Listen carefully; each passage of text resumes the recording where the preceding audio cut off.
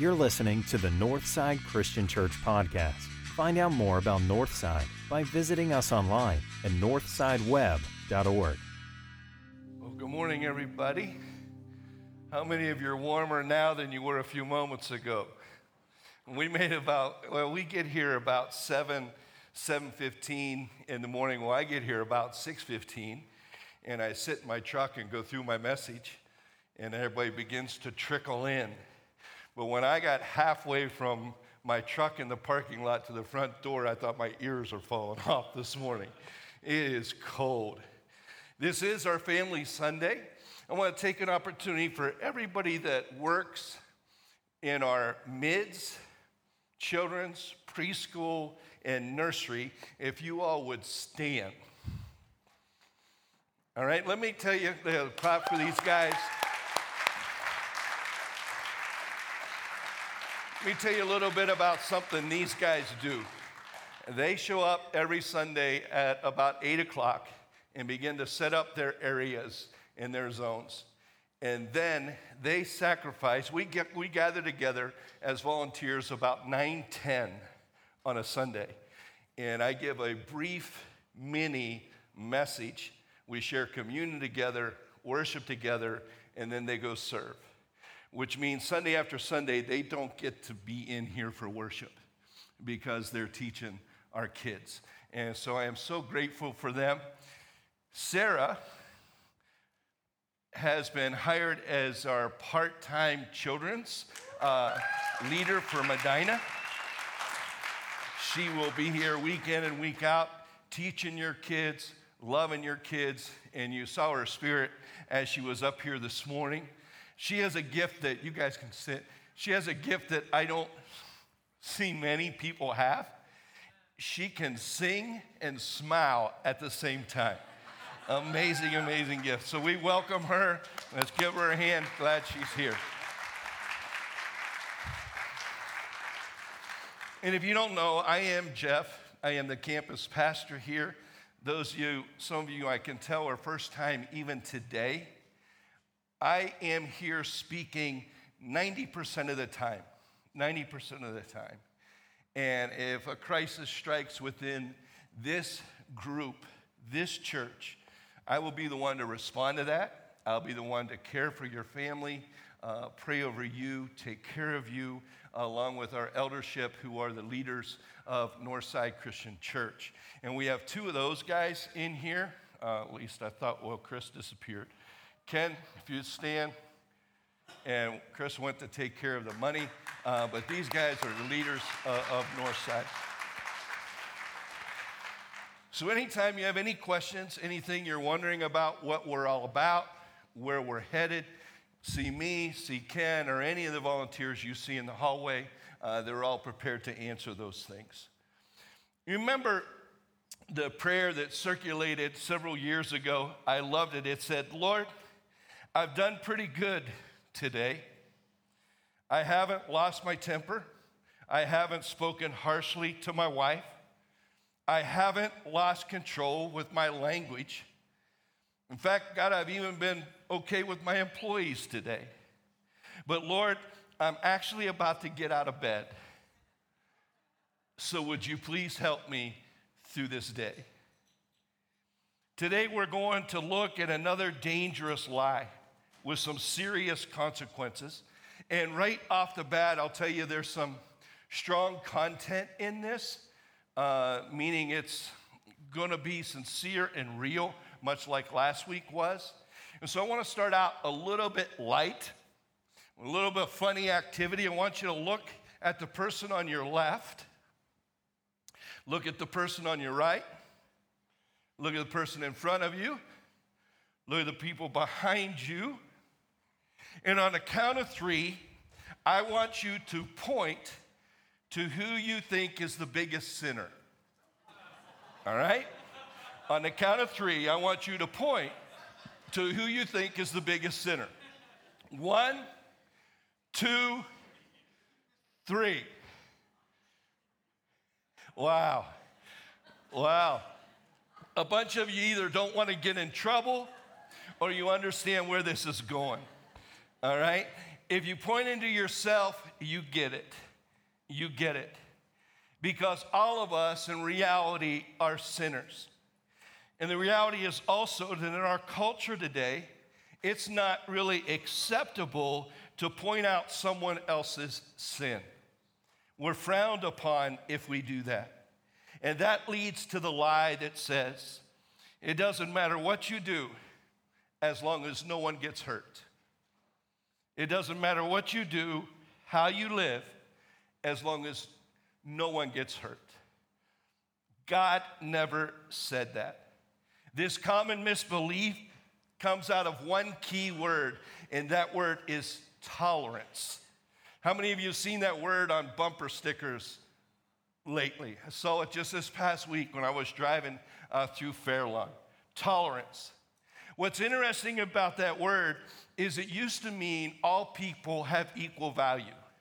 Webster now defines it as a willingness to accept feelings, habits, or beliefs that are different than your own. The difference now is intolerance no longer deals with people, but it deals with behaviors. And there's a big difference. As a Christian, I'm considered intolerant if I tell you your lifestyle is wrong. As a Christian, I'm considered intolerant if I point out anything that you're doing in your life that is sinful. And what has happened is our society and many churches have watered down what Jesus considered to be sin and given those actions which were sinful even new names so that they don't seem as harmful. For instance, in the category of sin, sexual sin, many people don't say someone has committed adultery anymore. That kind of sounds like a crime. They'll say they had an affair. A whole lot easier to take. Others will say, they're not looking at pornography. Instead, they're viewing adult what? Entertainment. Less harsh. Premarital sex is now not really considered a sin anymore. It's just referred to as fooling around or hooking up. No big deal. Those things that were once considered really sinful and really harsh to talk about, the title was changed so it just smooths it over. The cultural lie, it doesn't matter what you do as long as you don't hurt anyone. So buzz off, let me live my life as I want to. As long as I don't hurt you, I should be fine. Truth is, sin is real, and it has very real consequences. I want to give you two common myths on the way that sin tricks us into thinking that we're okay. And then hang with me through those myths, because there's one big truth at the end that changes everything. So as we go through these myths, remember, there's a truth that changes everything. First myth, I'm not a bad person. I'm not a bad person. I don't want to burst your bubble, but you are. Turn to the person next to you and say, you're a bad person. All right? I'm a bad person. We all are bad people. All right? 1 John 1:8, John says, if you claim to be without sin, in other words, if we say we're not a bad person, we deceive ourselves, and the truth is not in us. Romans 3:23 kind of levels the playing field in the world. Every person on the planet. For all have sinned and fallen short of the glory of God. Not some, not most people have. Everybody who is breathing on the planet has sinned and fallen short of the glory of God. I love the quote that says, if the biggest sinner you know isn't you, then you don't know yourself very well. That's why those of you that went, get it. If the biggest sinner you know isn't you, then you don't know yourself very well. Satan is crafty. He is a master at deception. And the biggest area of deception that he will play with us to make us think, well, we're really not that bad of a person, is the comparison game. You know, I can look at myself and my life, and I can always find someone else who is worse than I am. Did you hear what he did last night? Did you hear what she said last week? Did you look at the way they're living their life? But here's the key. We are not to compare ourselves with other people. We, as believers, are to compare ourselves with a holy God. And when you compare yourself with a holy God, with Jesus Christ who lived a perfect life, we just don't measure up there. There's no comparison. Prophet Isaiah wrote in Isaiah 64:6, all of us have become like one who is unclean. All of our unrighteous acts are like filthy rags. We all shrivel up like a leaf, and like the wind, our sin is swept away. Paul teaches this in Romans 3:10. He says, there's no one righteous, not even one. You're not righteous. I'm not righteous. No one's righteous. Now, let me pause here and say again, welcome to Northside, where we try to make you feel better about yourself, right? Man, why did I come to hear this? We're not really here to make you feel better about yourself. Our goal, you'll see it printed everywhere, is that we might learn to love God, serve others, and win one. Become a disciple who makes disciples. But there's no way to do any of that, to even begin to love God, until we realize the condition that we are in. And we are separate from a holy God. Now, there's an answer. We'll get to that. But we have to realize who we are. Second myth. Since I've already done it, I might as well keep on doing it. Since I've already done it, what's the hurt? What's wrong with that? Well, God never said that either. It's an easy lie to believe, easy trap to fall into. Let me give you some examples of this. Since I've already tried drugs and I haven't hurt anyone else, really haven't hurt myself, and no one knows about it, why don't I just keep on trying drugs? Since I already cheated and I passed that test, and no one found out that I cheated on that test, well, I'll cheat on the next test. Since I've already been unfaithful to my spouse, and no one found out about it, or I've been unfaithful and my marriage is over, what's it hurt to keep on doing it? And keep on keeping on and repeating it. That myth, that sin isn't new. The first Christians dealt with the same struggle. And Paul shares to some young believers, he poses an excellent question. Many of you probably heard it before, but here it is from Romans 6, verses 1 and 2. What shall we say then? Shall we go on sinning so that grace may increase? By no means. We are those who have died to sin. How can we live in it any longer? Well, why don't we just keep on keeping on? Keep on sinning because God's going to forgive us anyway. Why should we have to stop? And Paul responds to that crazy statement by saying, by no means. Gnomai, me, gnomai. Translated in the Greek, Paul says, may it never be. May it never be.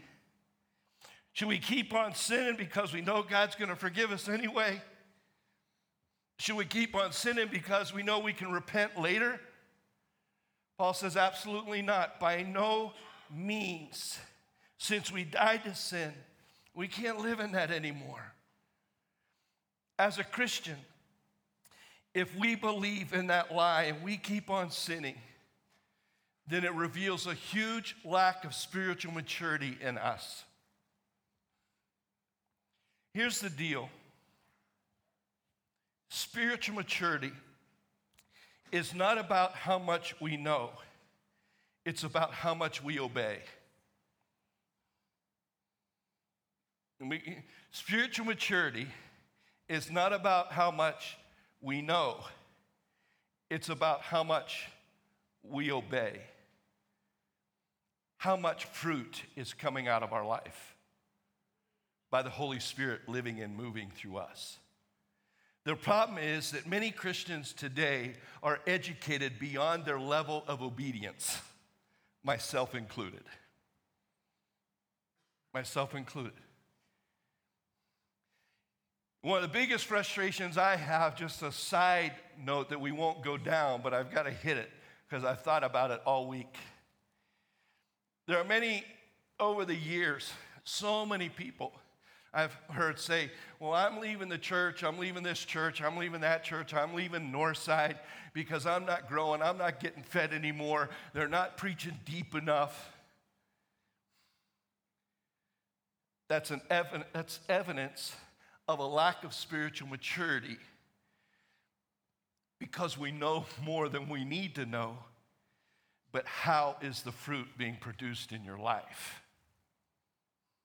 What are you doing with what you already know?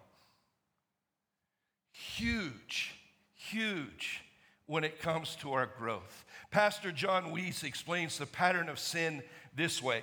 He says it tracks like this. For sin, it is minimization leads to normalization, which leads to celebration. Crazy words, but read that with me. Minimization leads to, which, one more time. Minimization.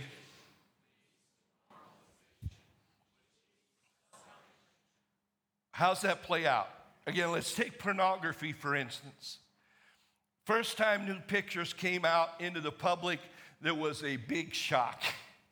Christians couldn't believe it, went against it, but the longer it came out and the more it was looked at across society, it became, oh, it's no big deal. It's just adult entertainment. We minimized the sin. Next, we normalized it. What started as a magazine then led to a multi-billion-dollar industry where at the push of a button, through technology, through internet, pornography is available for everyone, everywhere, at any time. So again, it's no big deal. Normalization then leads to celebration. As a result, it becomes a billion-dollar industry in the world. Adult entertainment. Australia is experimenting with a 7-year trial marriage. You have 7 years, no paperwork, no fines. If it doesn't work out, you're out of it. Just try it for 7 years and see how it goes. You say, man, that's horrible. America isn't that far behind. If you're like me, you've been amazed at where our country, where the world has gone. Minimization leads to normalization that leads to celebration. That's the track.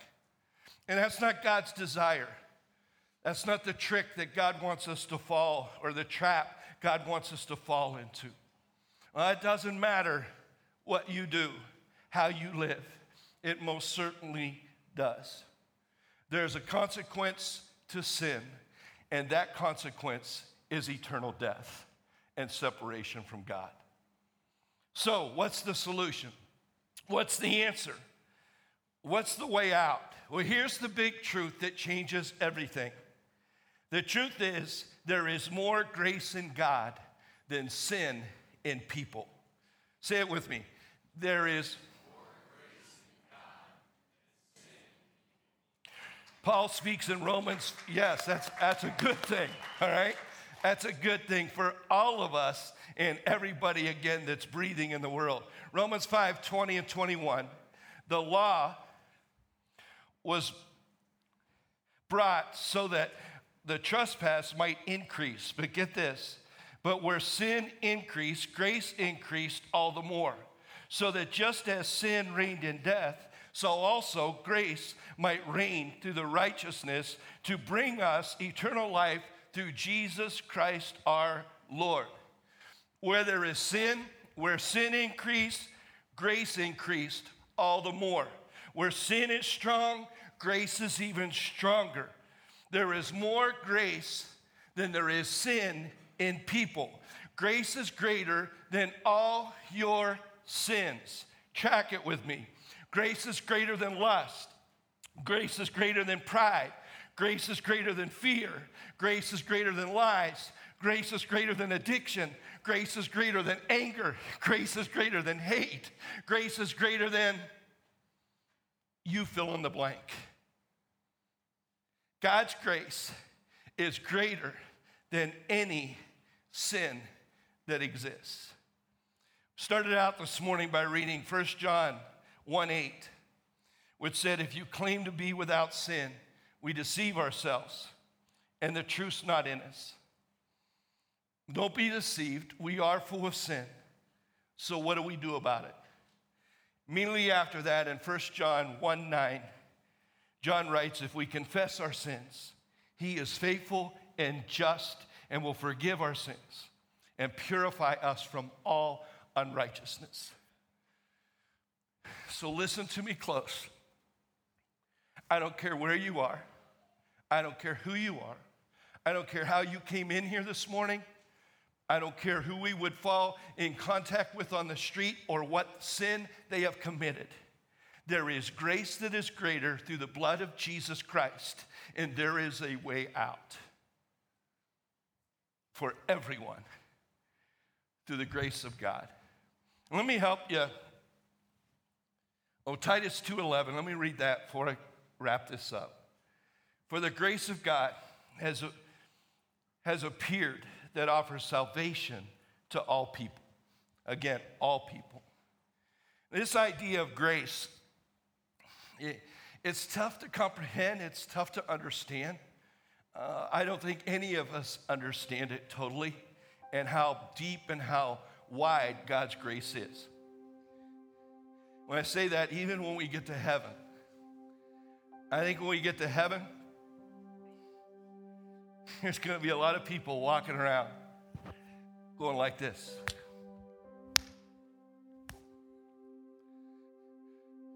I didn't think you'd be here. No way I thought you'd be here. You're here? No way. Because as much as we try to humanly understand, we will never be able to understand the grace of God. How wide, how deep, how high. And it takes us in all life situations. This cup, for example, this empty cup. Imagine this cup represents a weakness or a struggle in your life,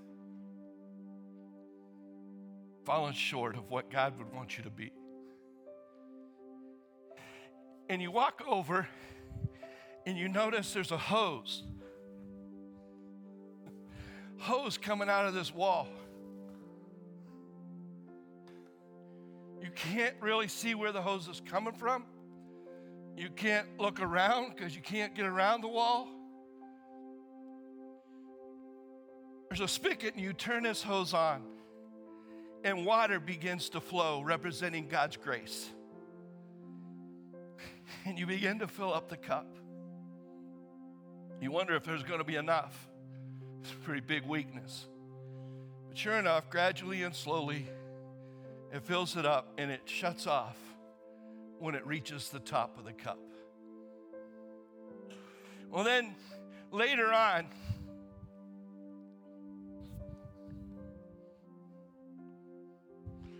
you come back with a bucket. This time you need a little more grace. Things haven't been going good at work.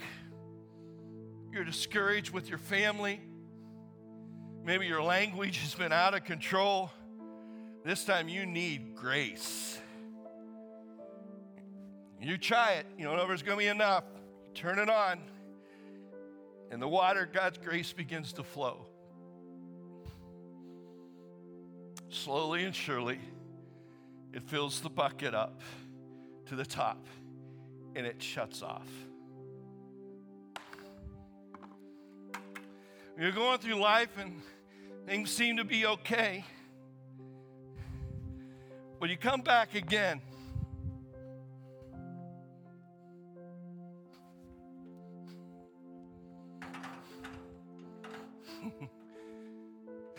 This time you come back with a wheelbarrow.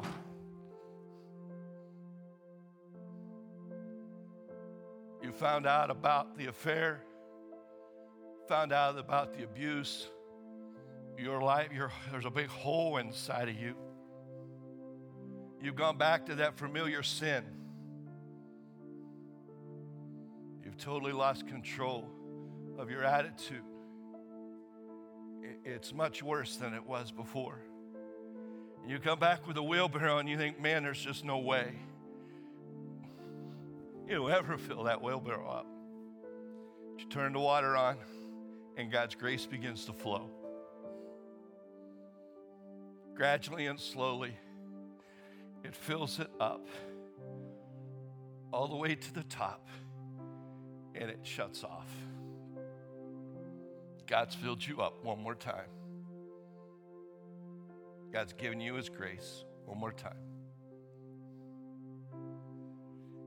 The next time you come back, a final time, you're driving a semi-truck. And attached to that semi-truck is a water tanker.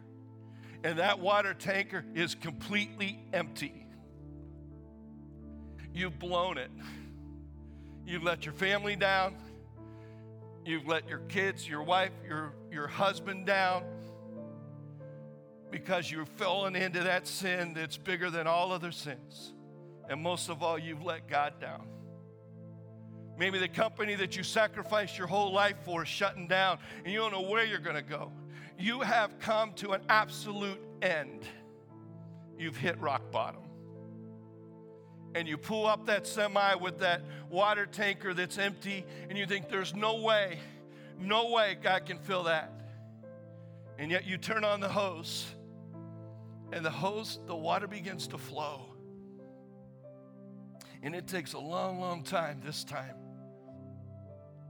But eventually, the water goes to the top,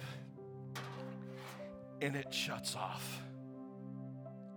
And so your curiosity gets the best of you. Where in the world?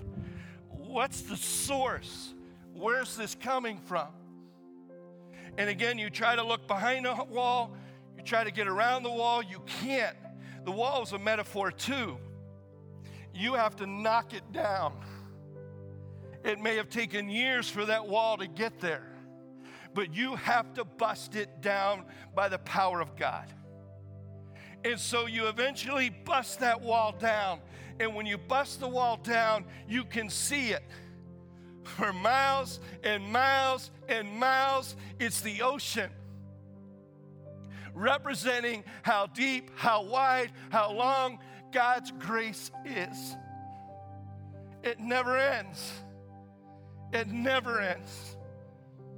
And so this morning, as we talk about how nasty sin is and the trap that sin is, may I encourage you with this. Back your truck up. Turn to the person next to you and say, go ahead, back your truck up. Back your truck up. Because no matter how great your sin is, God's grace is greater. God's grace is greater. At the bottom of your outline, it just says God's grace. It says grace has the greater than symbol. You fill in the blank. Back up your truck. Write it out. Whatever it is, write it down there. And allow God to fill it up. Cover it over with his grace and with his love. Ephesians 1:7 says, in him, in Jesus, we have redemption through his blood, the forgiveness of sins in accordance with the riches of God's grace. Father, we thank you so much for being here this morning. God, I thank you for every life that's in this room. every heart that's in this room. And God, if there's someone in here this morning that has an empty cup, an empty bucket, an empty wheelbarrow, or someone, God, needs to back up the truck and they've got an empty water tank where their life just seems to be in an end. God, would you let them know that there is a truth, that God's grace is greater than any sin, any weakness, any shortcoming in their life. And God, if there's someone in here this morning that has never experienced your grace, God, may this be the day before they leave this building that they turn their life over to you, accept you as the forgiver and the giver of all life through your sacrifice for them on a cross. God, if they want to talk about that, allow them to hang and come up. God, I'd love to talk with them about that this morning. But Father, right now, we lift this song to you, celebrating that your grace is greater than everything. You are the great I am. In Jesus' name we pray. Amen. Let's stand together. Let's sing.